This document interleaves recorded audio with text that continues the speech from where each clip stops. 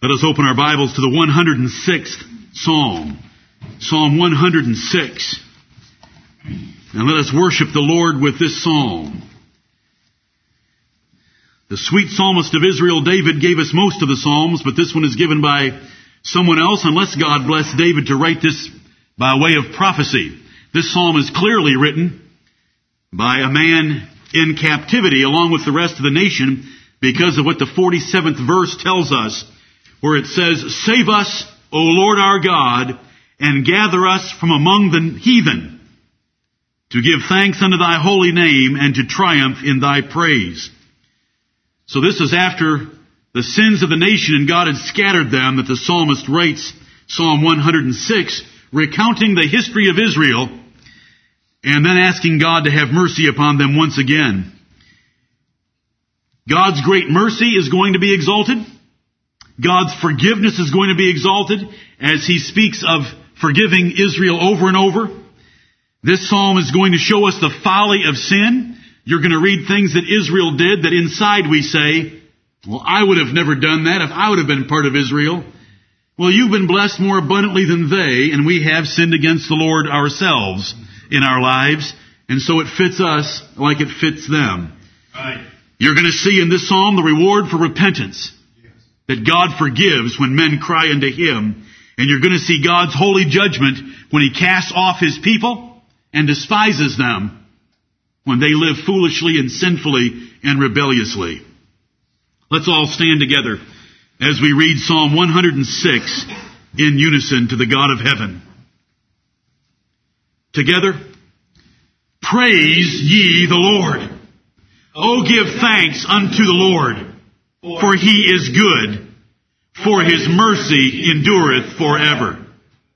Who can utter the mighty acts of the Lord? Who can show forth all His praise? Blessed are they that keep judgment, and he that doeth righteousness at all times. Remember me, O Lord, with the favor that Thou bearest unto Thy people. O visit me with Thy salvation, that I may see the good of Thy chosen, that I may rejoice in the gladness of Thy nation, that I may glory with Thine inheritance. We have sinned with our fathers. We have committed iniquity. We have done wickedly. Our fathers understood not Thy wonders in Egypt. They remembered not the multitude of Thy mercies, but provoked Him at the sea, even at the Red Sea. Nevertheless, He saved them for His name's sake, that He might make His mighty power to be known. He rebuked the Red Sea also, and it was dried up. So He led them through the depths, as through the wilderness. And He saved them from the hand of him that hated them, and redeemed them from the hand of the enemy. And the waters covered their enemies. There was not one of them left. They believed His words. They sang His praise. They soon forgat His works. They waited not for His counsel, but lusted exceedingly in the wilderness, and tempted God in the desert. And He gave them their request, but sent leanness into their soul. They envied Moses also in the camp, and Aaron the saint of the Lord. The earth opened and swallowed up Dathan, and covered the company of Abiram. And a fire was kindled in their company. The flame burned up the wicked. They made a calf in Horeb, and worshipped the molten image. Thus they changed their glory into the similitude of an ox that eateth grass. They forgat God their Savior, which had done great things in Egypt, wondrous works in the land of Ham, and terrible things by the Red Sea. Therefore He said that He would destroy them, had not Moses His chosen stood before Him in the breach, to turn away His wrath, lest he should destroy them. Yea, they despise the pleasant land. They believed not his word, but murmured in their tents, and hearkened not unto the voice of the Lord. Therefore he lifted up his hand against them, to overthrow them in the wilderness, to overthrow their seed also among the nations, and to scatter them in the lands. They joined themselves also unto Baal Peor, and ate the sacrifices of the dead. Thus they provoked him to anger with their inventions, and the plague brake in upon them. Then stood up Phinehas, and executed judgment, and so the plague was stayed. And that was counted unto him for righteousness unto all generations forevermore. They angered him also at the waters of strife, so that it went ill with Moses for their sakes, because they provoked his spirit, so that he spake unadvisedly with his lips. They did not destroy the nations, concerning whom the Lord commanded them, but were mingled among the heathen, and learned their works. And they served their idols, which were a snare unto them. Yea, they sacrificed their sons and their daughters unto devils, and shed innocent blood, even the blood of their sons and of their daughters, whom they sacrificed unto the idols of Canaan. And the land was polluted with blood. Thus were they defiled with their own works, and went a-whoring with their own inventions. Therefore was the wrath of the Lord kindled against his people, insomuch that he abhorred his own inheritance. And he gave them into the hand of the heathen, and they that hated them ruled over them. Their enemies also oppressed them, and they were brought into subjection under their hand. Many times did he deliver them, but they provoked him with their counsel, and were brought low for their iniquity. Nevertheless, he regarded their affliction when he heard their cry. And he remembered for them his covenant, and repented according to the multitude of his mercies. He made them also to be pitied of all those that carried them captives. Save us, O Lord our God, and gather us from among the heathen, to give thanks unto thy holy name, and to triumph in thy praise. Blessed be the Lord God of Israel, from everlasting to everlasting.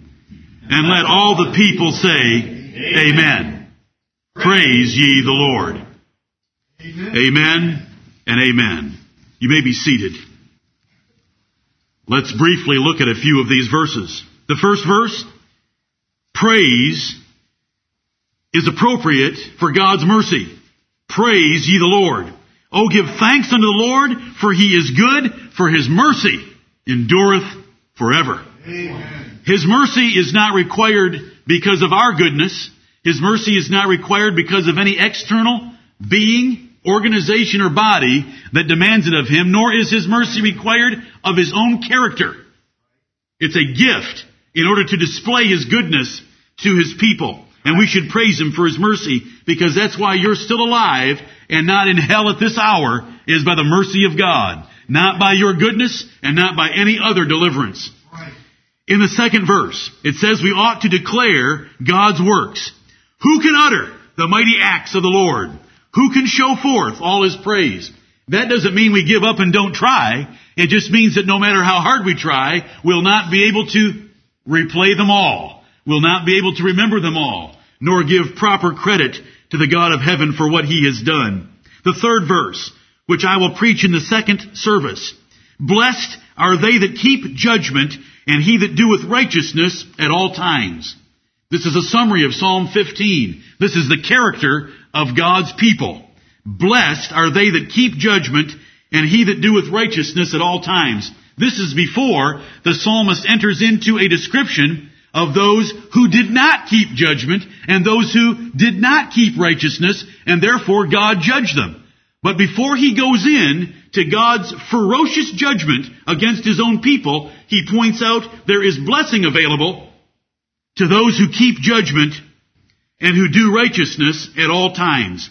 And that is my desire for myself, my wife, my children, my grandchildren, their spouses, this church. And I hope it's your desire to keep verse 3 of Psalm 106. It makes all the difference in the world if we live like Psalm 106 in verse 3 rather than what we're about to read. Blessed. Blessed. The God of heaven will bless this kind of a man that keeps judgment. He does what is right and fair with integrity and honesty always. And he that doeth righteousness at all times, he does what is good and right as defined by God always. Right. Verse 5. That I may see the good of thy chosen. I want you to notice there's 3 clauses and they're all saying the same thing with different words.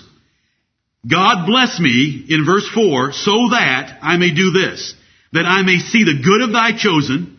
That I may rejoice in the gladness of thy nation. That I may glory with thine inheritance. All 3 clauses are stating that a righteous man has as his ambition to be part of a church where he can contribute and worship together with others of like precious faith. Right. That 5th verse is saying it 3 times. That I may see the good of thy chosen.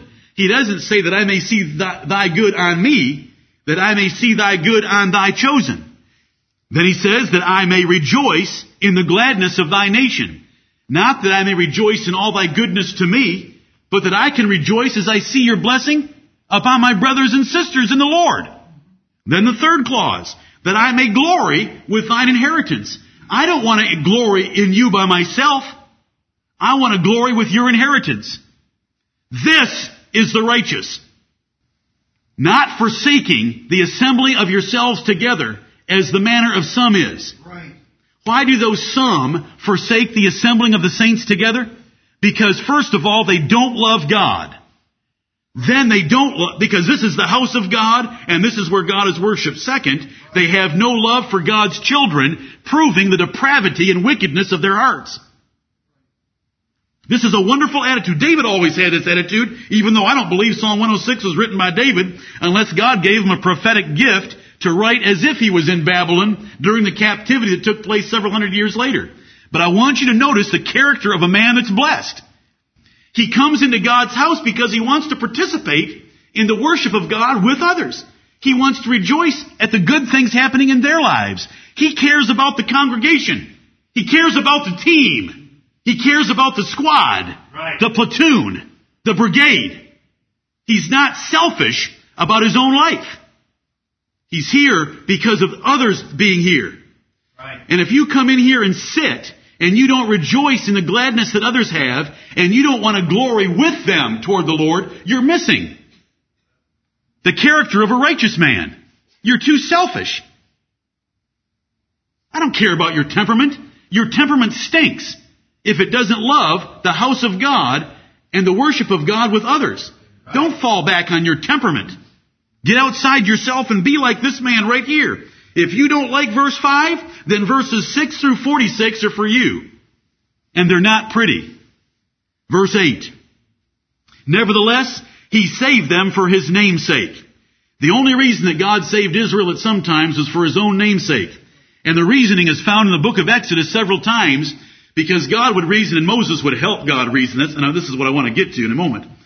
Moses would help God reason. Listen, if you kill the Israelites out here in the wilderness like you want to do, right now you've just told me that you want to incinerate the whole nation.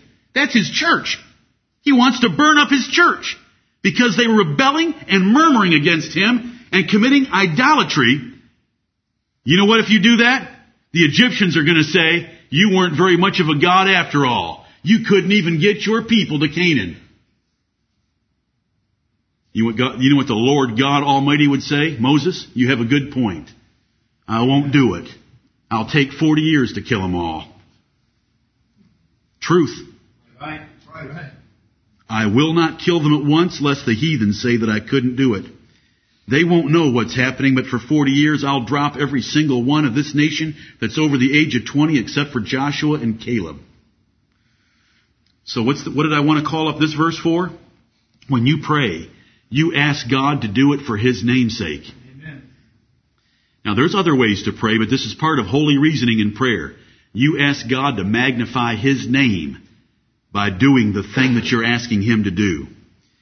And you know, if you're asking Him to magnify His name for something that you have in your prayer, those prayers aren't going to be very carnally minded if you're asking Him to do it for His name's sake. Because how does God get glory if you're just asking for something for you to consume on your lust? Verse 8, that's the one we just looked at. Verse 15. He gave them their request, but sent leanness into their soul. What request is that? That is the request for quail. Right. Israel said, we're sick of this manna. Yeah, we know it's free. Yeah, we know it lands on our doorstep every night while we're sleeping. Yeah, we know it tastes like angels' food. Yeah. But we're sick of it. We want meat. We want quail. So He sent them quail, but He sent leanness into their soul. You know the worst thing can happen to you? Is you're prosperous and rich in this world, but starving in your soul. He sent them the quail. He sent them the quail 3 feet deep as far as they could walk in a day's journey. Right. They got out their bobcats and bulldozers and heaped it up into massive piles, and they jumped onto that quail and started eating it without even giving God thanks, and His plague break in among them while they had it between their teeth. This is the God we worship. Are you thankful for lima beans, children? Are you thankful for spinach? Are you thankful for peas? Be thankful for all the good things God has given us. And brethren, when you ask for something from the Lord, make sure that you make it subservient and subordinate to the richness and fatness of your soul, or He can give you prosperity in the world and starve you in your soul. Look at that. He sent leanness into their soul. They asked for something, they got it, but do you know what they gave up in the exchange? A fat, prosperous, happy, fulfilled soul. Lord, save us and have mercy. Verse 23.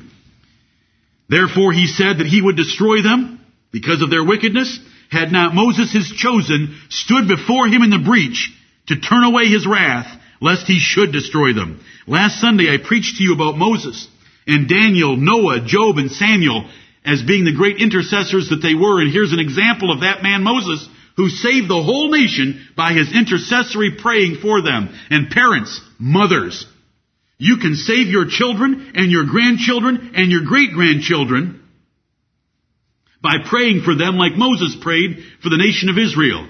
3 million people preserved their lives because they had a faithful leader named Moses who prayed for them. Right. Verse 25.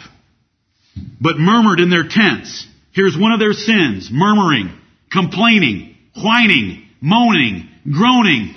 Let's be thankful. We are blessed abundantly by every measure. Amen.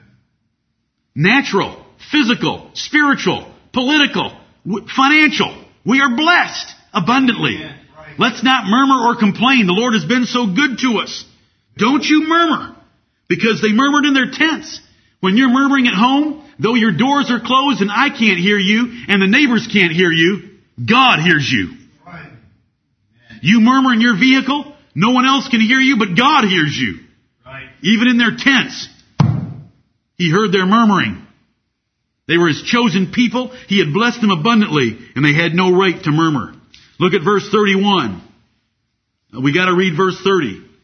Because they joined themselves to Baal Peor in verse 28 and committed whoredom with the Moabites in verse 29. That's all to be understood there. Verse 30, then stood up Phinehas and executed judgment, and so the plague was stayed. Phinehas didn't stand up and pray, and he didn't kneel down and pray.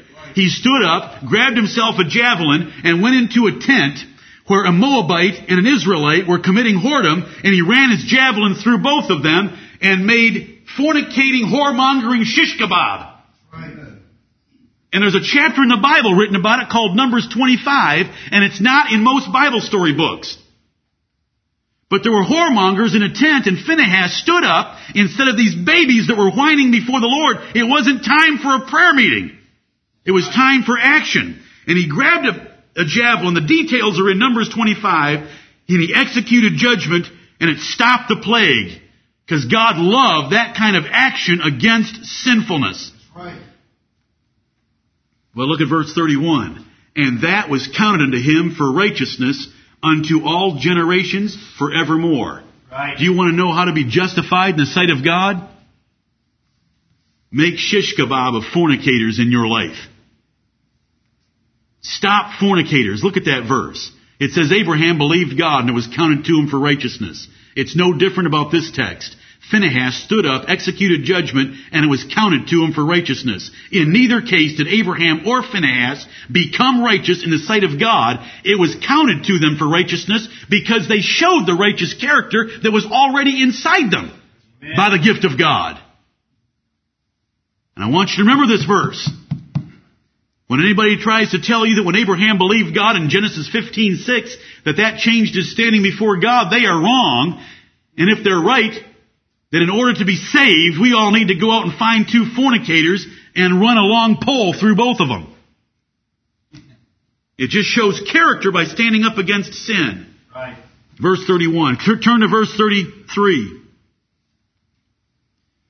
Because they provoked his spirit, so that he spake unadvisedly with his lips.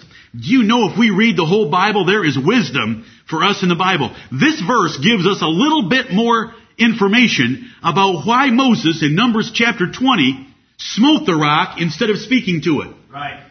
Israel needed water. God told Moses, speak to the rock and water will come out of it. Well, Moses was irritated, so he smote the rock. Water came out. Results proved nothing. Right. The Word of God proves everything. Amen. He sinned against God, and God would not let Moses into the land of Canaan for the rest of his life, though he begged for it over and over. And I want us to notice two things. Children and church members. You can make parents and pastor provoked. Right. They provoked his spirit so that he spake unadvisedly with his lips. Which then tells me, as pastor, and you as parents, don't let your children provoke you or your spouse or any other event in your life to where you would speak unadvisedly with your lips. For though God can recognize that you have a partial reason for doing so, it is insufficient to justify your failure. Right. You say that takes a whole lot of self-discipline because sometimes I want to cut loose and vent. Yes, I understand. I'm a father and a pastor. Moses vented by taking his rod and smiting that rock, and he got water, but he never saw Canaan. That's right. He never entered Canaan to walk in the promised land. Let us be careful in provoking those over us, and let us be careful that when we're over others, that we do not let their foolishness cause us to speak unadvisedly with our lips. Parents, mothers and fathers,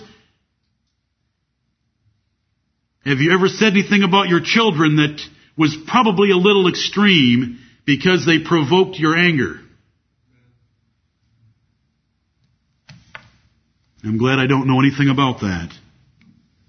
I speak as a fool. I know all about it. Verse 44. Nevertheless, he regarded their affliction when he heard their cry. I love the word nevertheless right here, because it is describing in the verses that went before it that he abhorred his own people. But it says, nevertheless, he regarded their affliction when he heard their cry. When we cry unto the Lord, even if we've sinned horribly, he hears, he regards, and he has mercy. And he caused them to be pitied, even by the enemies that carried them captive. And he took care of them. So we come to the 48th verse after this horrible history of Israel and say, blessed. Now the God that we just read about in verses 6 through 46 is pretty hard, pretty harsh, pretty severe with sinners. But yet we come to the last verse, and this is where your heart better stop. Blessed be the Lord God of Israel from everlasting to everlasting. He is to be blessed and praised because he is righteous and holy and just in everything he did to these rebellious people. And let all the people say, Amen. Because you better say amen to this statement. Blessed be the Lord God of Israel from everlasting to everlasting. Exactly. Though he did everything that is described in verses 6 through 46, he was holy and justified in doing so. Right. Say amen to blessed be the Lord God of Israel from everlasting to everlasting. Praise ye the Lord. That is our God.